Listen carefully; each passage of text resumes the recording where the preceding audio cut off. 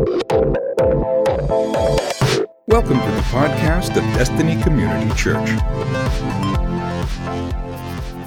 Today we start a brand new series called This Is Us. As we started advertising this series, some of the women in the room got excited. It has absolutely nothing to do with the TV series. It's just a great name, The one thing that I guess it will kind of relate to is we're going to go back and forth. We're going to go to the past, where we've been, where we are, and where we're heading.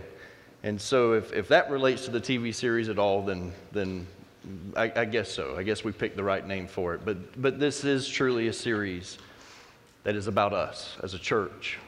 I encourage you to be here every week of this series. I think it's important for us as a church family because I believe that this series is going to catapult us into where God wants us to go, and I believe it's preparing us right now. When I was around the age of around 11, 12 years old maybe, I remember walking up on a conversation with my mom and another woman. They were having this conversation at church, and I happened to walk up to this conversation, and the woman was criticizing one of my older brothers to my mother's face. She was telling her the things that she did not like about my older brother, and obviously this irritated my mother, and she quickly came to the defense of my older brother. And I remember the conversation ending rather abruptly, and we just kind of walked away. And the problem with the conversation was that I had heard my mother say some of the exact same things about my brother as this woman was saying. I mean, almost verbatim. I mean, almost identical. And so what was so wrong about what this woman was saying? And later, I would hear my mom explain it, and it made a lot of sense to me. My mom said, I never said what she was saying wasn't true, but that's my son that she was talking about. I get to talk about my son like that. I don't need anyone else telling me about my son's faults. Well, I want to echo those words today, church. I want you to understand that this is my church family. And for some reason, unbeknownst to me, I still can't figure it out, God has allowed me to become the father of this house.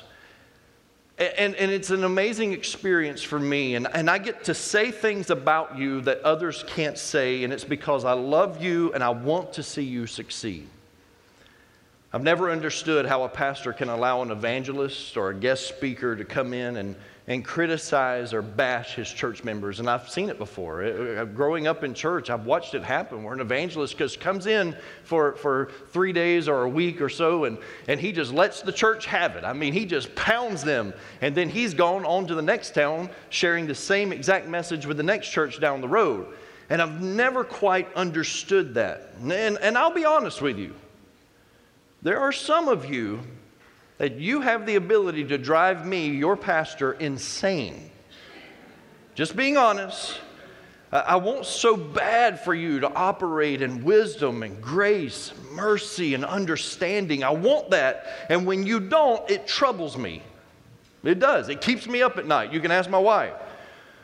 But I don't need anyone else pointing out those faults to me, and if I'm completely honest, I recognize that I have my own faults and my own weaknesses also that you're probably very aware of. And I would hope and pray that you would extend the same courtesy to me. Don't get worried and feel like this is a series for the pastor just to vent. That's not what this is at all. It's not what it's about. It's about what we've been through, what we're going through, and where we are going to. That's what this series is about. And I recognize that in the 11-year history of Destiny Community Church, that there are experiences that are unique to our church that have made us who we are. And I want to recognize those experiences, and I want them to help us understand that what we have here is very special. You understand that, right? What we have here in this church is very special. I can stand before you with an honest heart today, and I can tell you that there is absolutely no place that I would rather be preaching this morning. And I'm going to say something, and I just want to say it, and then we're just going to just drop it and leave it right there. I've had opportunities to leave this church and go elsewhere. There's been some very great opportunities that have been placed before me. But I believe in my heart of hearts, I know beyond a shadow of a doubt, God has called me here to be the pastor of this church. I believe that we, as a body of believers, are called to do some amazing things beyond our abilities, but through the power of the Holy Spirit, we get to be a part of this. And I can tell you honestly, there is no place on this planet that I would rather be preaching this morning. From time to time, I get to speak at other churches or events, and I can just tell you, there's no place like home. There's no place that I feel more comfortable than being right here in this moment. And I'll tell you something that kind of crept into my mind recently is that I have become so comfortable standing on this stage in this middle school that I wondered to myself just for a moment, Rocky, will you feel that comfortable standing on a stage in a new facility? And then it hit me. My family, Mandy, Caleb, and Kendall, we have moved numerous times and lived in different houses throughout our history as a family. And I still feel at home whenever I sit down on my couch and they're around. And I know that no matter where we call home as a church, we're still going to feel at home. It's you. You are the people that make me who I am. You are the people that make me comfortable in ministry. And so with that said, I need you to understand that as your pastor, this is not a series of reprimand. No, that's not it at all. This is a series of opportunity and saying, let's stay focused. Let's look at where God is taking us and where God wants to take us to. Let's look at that and let's do everything within our ability to make sure that our hearts and minds are ready for what God wants to do. I can tell you I love you with all your quirks and with all your flaws, and I know that you love me with all of mine. This is my church family. These are the people that I want to do life with. This is us, right? Amen. You know, most people have never experienced a church's honeymoon season.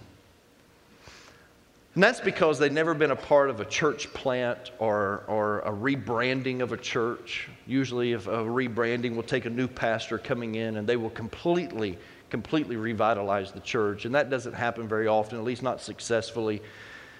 Most of you in the room, you've never been there at the beginning of a church plant. And I remember 11 years ago, when we were starting Destiny Community Church, we had a different approach than what other established churches had because we didn't have sacred cows that we had to turn over. We got to create our own sacred cows. Good or bad, that was the truth. Many churches that have been established for so many years that maybe you've been a part of in the past, they've been around for decades. And so when you went to that church, you never got to experience the honeymoon season that most churches experience at the beginning stages. When we first started in 2006, we definitely experienced a honeymoon season. Because whatever we put our hands to, it was blessed. And ministry, I'm telling you, it was easy and it was fun. And there was this excitement that we had. We just wanted to see people just come. Just come get in a chair. We got a chair for you, a place to put your butt. If you'll come sit there, we'll celebrate you. I mean, that's the way it was. And so it was so easy. It was so fun, so exciting. We had our fair share of challenges, but they were short-lived because we were growing every week. And at our 1-year mark, facing overcrowding issues, we went to 2 services, and we were having services at that time in the student center across the street where we started the church. I was reminiscing this week, and I was reminded that when we first started Destiny Community Church, and some of you don't know this, but when we first started the church, my family, we lived in the double wide across the street that is now our church offices. Until we build our building, that is our makeshift church offices. But that's where my family lived. And I remember that Pastor Andrew and Deanna, they would drive up, even before they were married, they would drive up and they would stay with us, and they would have a Saturday night youth service, and then they would be there to help me on Sunday mornings. And shortly after that, they got married, but they would still drive up and stay with us because there's like 42 bedrooms in that mobile home. It's huge. It's huge. And on Sunday mornings, at that time, and I shared this with the praise team this morning as we were praying before service, but we've come a long way with our music, so far with our music. And I remember during that time, I was leading worship. I was playing the keyboard, and I was leading worship. And I would preach at that moment. At one year, we went to 2 services, so I'd lead worship. I would preach 2 services. And while I was preparing for praise team practice, Pastor Andrew, he would run down to Hitchcock's to the grocery store, and he would buy juice and donuts. And we didn't have a foyer, and so he would set up chairs and tables outside in a little courtyard that's over there because we didn't have anywhere for the second service to mingle. Some of you in the room are nodding your head. You remember these days. And so he would set up tables and chairs, and as I was ending the first service, second service was gathering out there, and then they would swap, and first service would grab some donuts and juice on the way out, and second service would come in. And it was our only way of knowing. We were trying to be innovative. We were trying our best to figure out how to make this work. And there was just this excitement because we were seeing so many new faces just come every week. And when you're running like 75, 80 people, you know, you have 4 new faces that show up in a week. Man, that's a great increase, you know. And I'm not exactly sure when the honeymoon ended, but I know this is certain. God always remained faithful to this church, because we've continued to see waves of momentum push our church forward. And with more people, there's more problems. But through God's faithfulness, He still puts us through seasons of these waves of momentum, and we keep pushing forward. And God keeps adding to the church daily those who are being saved. Today, I want to teach out of the book of Revelation. I want to look at Christ, His 7 messages to the church. And these letters, what you have to understand is that they do not speak of things to come like much of the book of Revelation does. These letters do not speak of the things to come, but they speak about the things which are. Many people believe that the last recorded words of Jesus to the church were the Great Commission. And that's not true. The last recorded message to the church was His stern, sovereign, and very specific call to repent to these churches. At that time, there were about 100 Christian churches in the entire world. We have 100 Christian churches right now on 39th Street, you know. But at that time, there were about 100 Christian churches in the entire world. And Jesus chose to send messages to only 7 of them. Now, it's probably because of their geographical location, how easy it was to get these letters to them. All 7 of these churches were in a 100-mile radius of each other. These 7 churches represent the problems that are perhaps the most observable in all churches. If there is a problem in a local church, you can always find it addressed in one of these 7 letters to the churches in Ephesus, Smyrna, Pergamum, Thyatira, Sardis, Philadelphia, and Laodicea. And so I want to read this morning out of Revelation chapter 2. I want to read the first letter that Jesus sent to the church in Ephesus. Revelation chapter 2, starting with verse 2. He says, I know all the things you do. I have seen your hard work and your patient endurance.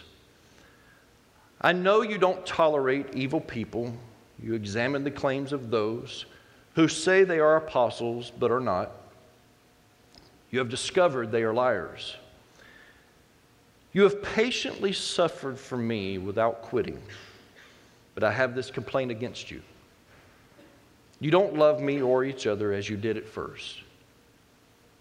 Look how far you have fallen. Turn back to me and do the works you did at first. If you don't repent, I will come and remove your lampstand from its place among the churches. Just pause there in your Bible. Keep your Bible open. We'll return there in just a moment. I've watched this played out too many times in churches. Churches that were once a lampstand. They were a light to their community. Some of them decades ago. But something happens, and all of us in the room, most of us anyway, we all know of that church that has lost its ability to shine. The doors are still open, but they have lost their relevance and their ability to reach the lost. And let me say this, relevance has absolutely nothing to do with musical style or preference. Something happened, and that church stopped shining a light to that community. Before we even launched Destiny Community Church, we laid a foundation for how we would cultivate relationships around this church.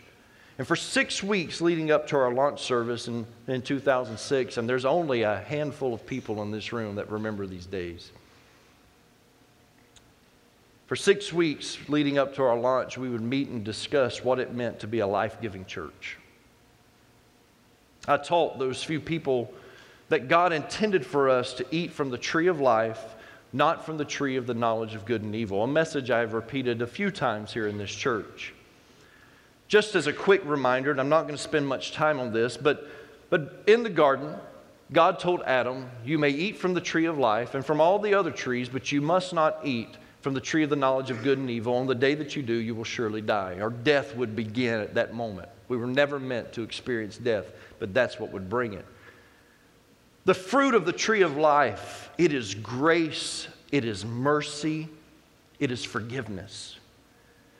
And that's what our fruit, as the children of God, as a church, that's what our fruit should look like. When it comes to our church family, we should be full of grace, we should be full of mercy, and we should be full of forgiveness.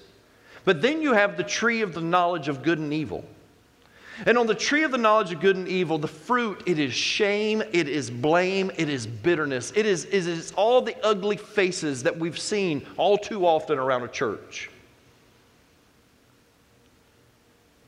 And the older a church becomes, the greater the potential for them to live in shame, cast blame, and operate out of bitterness. I want to say this today. This is preventive maintenance for us as a church. I don't believe this is us. But I don't want to turn and stick my head in the sand and ignore where churches usually end up. I want us to be as life-giving today as we were when we first started. For those of us that had a church background with that small core group that was meeting, we would allow the Holy Spirit to reprogram our legalistic mindset. And man, we had some things we had to work through. During that 6 weeks, God was changing us. And for those that were new to the faith, and there were only a couple, they would enter into an atmosphere that was not judgmental. And it was this perfect scenario to launch a church in. Free of sacred cows. We were just excited to see anyone and everyone that would join and want to be a part of what we were doing. And it was this beautiful innocence. So beautiful. The older a church becomes, the greater the tendency to lose that innocence. It happens naturally as you begin to incorporate new standards, structure, and even policies. Has to happen. I understand the need for structure and red tape. I'm Mr. Policy. That's who I am. At old positions at other churches, as an associate pastor, that's one of the requirements. That was part of my job description, is that I was the guy that would write the policy manuals. And so I believe in this. And you'll be thankful for some of these policies because we need them as a church. You must run background checks on those who are working with children. Has to happen. There needs to be auditions to sing and play with the band.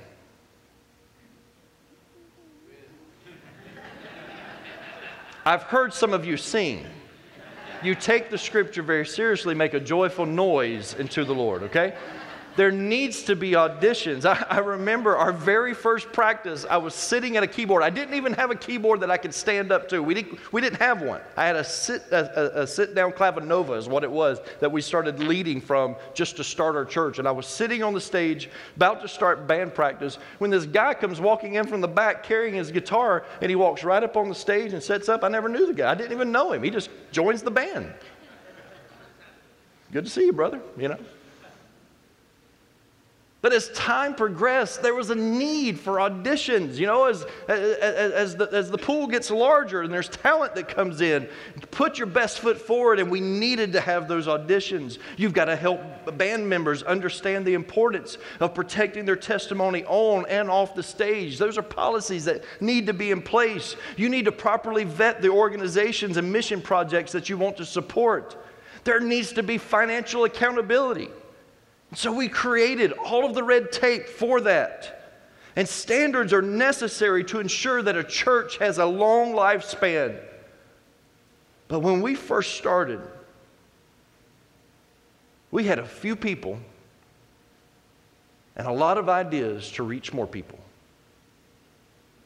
And that's just who we were. I remember we had an usher that stood at the door every Sunday passing out bulletins. He would always walk in his three-piece suit. But he would smell like he smoked a carton of cigarettes right before he got there. It's one of the first policies I ever had to put in place. And it was a verbal policy. I had to pull him aside, and I just talked to him. I said, brother, I love you. You do a great job. But if you are going to greet people on Sunday morning, you must not smoke before you get here. And he was happy to do it. Innocence.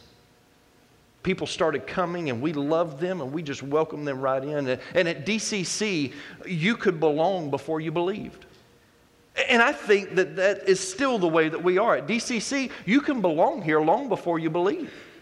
There's a place for you at this church, even if you have not accepted Jesus Christ as your Lord and Savior, because we know you stick around here long enough, you're going to accept Jesus Christ as your Lord and Savior. And I want you to notice what Jesus says to the church in Ephesus. Like a great leader, Jesus builds them up before he breaks them down. Listen to what he says. He tells them what they've done right. He says, you've worked hard. He said, I've noticed you have worked hard. He said, you've exemplified great patience. Man, if that doesn't speak to our church right now, in the waiting, just waiting. He said, you exemplified great patience.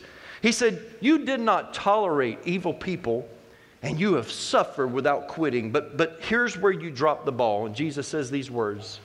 He says, you got all that right, but here's where you messed up. You don't love me or each other like you did at first. You don't love me or each other like you did at first. In other words, there was a time when you loved me enough that you would extend mercy and grace to each other.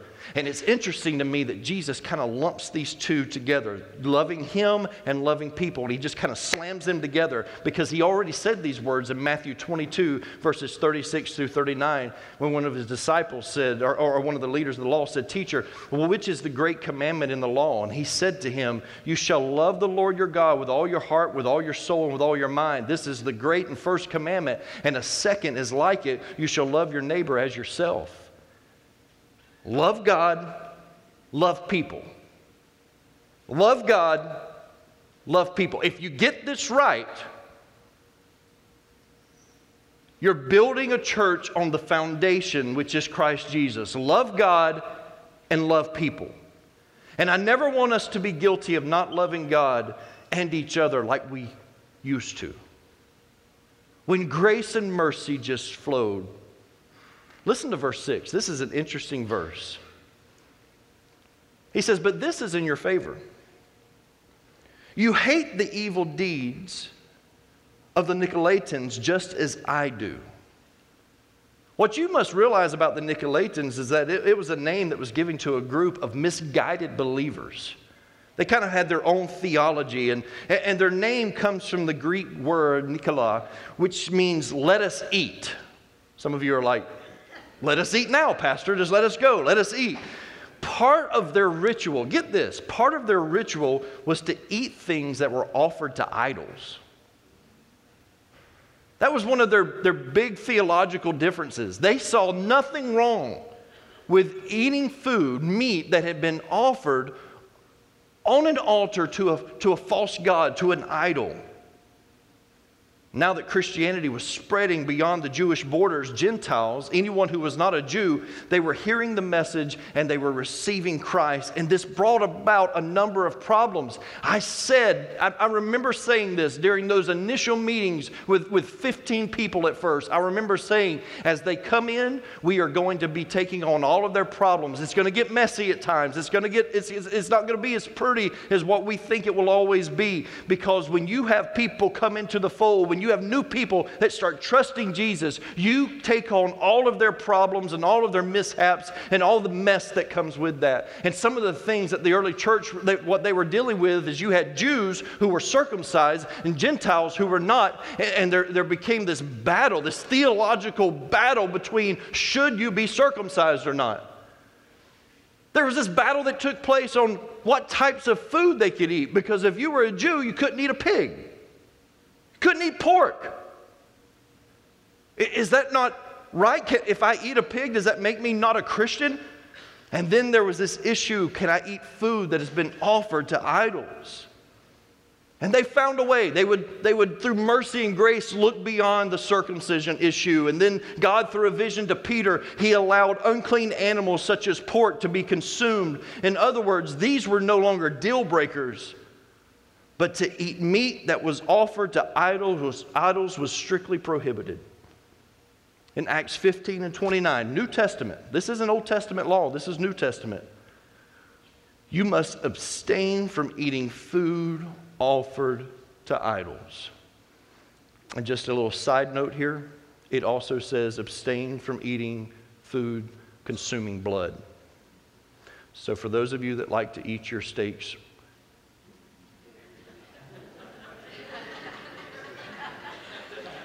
well done is the only way to go if you're going to please the Lord. I'm just saying. Listen, as part of their routine, the Nicolaitans would consume the meat of animals that was offered and sacrificed to idols and false gods. And obviously, this displeased the Lord. But the church at Ephesus, they didn't like it either. The Christians at Ephesus thought, this is blasphemy. You cannot do this. So Jesus, in His great wisdom, He draws this comparison to help them realize that they are eating of the wrong tree. You're partaking of the wrong food. I hope you're starting to get this. When we are quick to judge, when we are quick to blame and slow to extend grace and forgiveness, then church, we too are eating from the food that is offered at the tree of the knowledge of good and evil. When you want to blame, shame, and judge more than you want to forgive and love, you are eating the food of idolatry. When you would prefer to gossip about your brother or sister in Christ, you are eating food of idolatry. When you would rather stir up dissension, you are eating food of idolatry. When you carry bitterness and unforgiveness, you are eating food of idolatry. So be careful what you eat. Be careful. Tell somebody next to you, say, be careful what you eat. Which tree are you eating out of? Listen to how Jesus ends this letter to the church at Ephesus. Oh, He just kind of wraps it all up, puts a little bow on it for us. You ready? Anyone with ears to hear must listen to the Spirit and understand what He is saying to the churches. To everyone who is victorious, I will give fruit from the tree of life in the paradise of God. Church, when we love God and we love people, we get to eat from the tree of life. We get to receive grace. We get to receive mercy. We get to receive forgiveness. Back in 2006, the first time that I taught this at DCC, actually before we ever had a church service, I told the church, you have my permission to reprimand each other. I said, if you're having a conversation with someone and there's bitterness there, if they're blaming someone, if they're shaming someone, in a gentle way, Ephesians 4 says, speak the truth in love, it helps others mature in Christ. In a gentle way, remind them. It's funny to me that I remember one of the families in the church, they came to me and they said, our child took that very seriously. And the child reprimanded the mom and dad. I don't know what conversation was happening, but they reprimanded the mom and dad. Church, I want to tell you something. And 11 years into it, I release you to do the same. If it's me, keep my heart pure. I need to stay in the tree of life. That's where I need to be. The church in Ephesus got so many things right, but the thing that Jesus was reprimanding them for was that they didn't love him and they didn't love each other like they did at first. 11 years into this, I just want us to make sure that we're not allowing the enemy to creep in and to start putting thoughts and sowing discord in our lives at this moment right now where there's no problems. There's no problems. But I think we can just look at it and say, you know what? I've become a little relaxed at times. It's true. I'll tell you, the honeymoon is over. It's not as easy as it once was. It's all right. Our family's bigger. When it was just me and Mandy, we managed everything. Our time management was so much better. But man, once we had twins, it was tough. The family grows. There's more problems. There's more things to deal with. But man, we love all of them. Well, we love Kendall, but Caleb's coming along, man. I'm telling you. Church, this is who we are. This was our foundation. It is still our foundation. Like it, love it, lump it. This is us. This is who we are. And this doesn't mean that we don't have problems. This doesn't mean that we don't have disagreements. This just means that through love, grace, and mercy, we handle them differently. And this is good news for some of you right here. You need this. This is our practice at Destiny Community Church. Right time, right place, right attitude. You can go to anybody in this church, right time, right place, and right attitude, and we can get something accomplished. We can come to an agreement from our disagreements, but we've got to do it the right time, right place, right attitude. That means extending mercy, grace, and forgiveness through all of that. I want to do something this morning that I don't think we've ever actually done here at this church. Not this way anyway. I want us as a church to ask God, return us back to that original vision and let unity flow.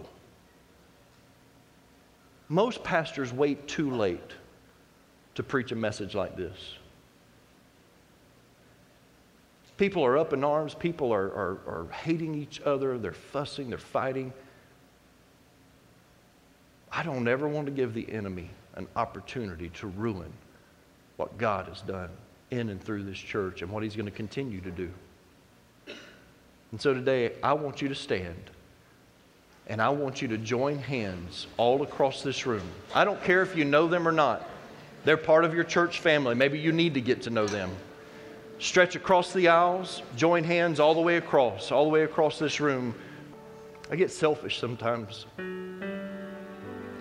when I start thinking about the sacrifices that I made, my family made for this church, not even realizing that you would be here.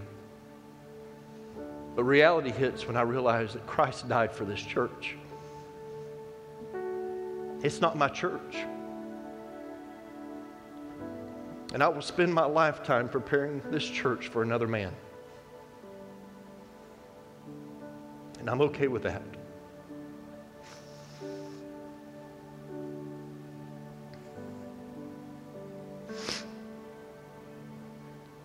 Father, I pray that you would let us return to our first works. Let our love for you be more passionate than ever before. Out of that, Lord, I pray that our love for our brothers and our sisters would flow rich and free, Lord.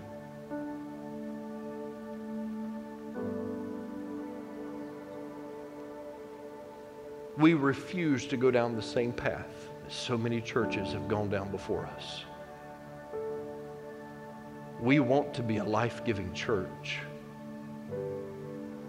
We understand the need for policies and procedures, Lord.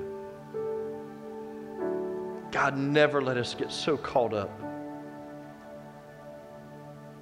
that we forget about humanity. God, I speak to us as a church. Let unity flow. From the oldest to the youngest, Lord, let unity flow through this church. Let our hearts break when one of us is in trouble, in need, in despair. Lord, let us celebrate when something happens that blesses one of our lives. God, never let us be jealous of what you're doing in our brothers and sisters' lives. God, let us celebrate your blessings on them.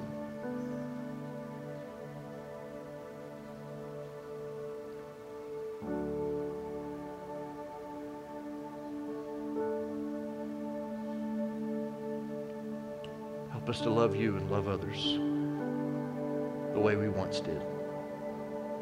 In Jesus' name, amen. Amen. Thank you for listening to the podcast of DCC. For service times and directions, log on to www.destinycommunitychurch.org. Thanks again for listening.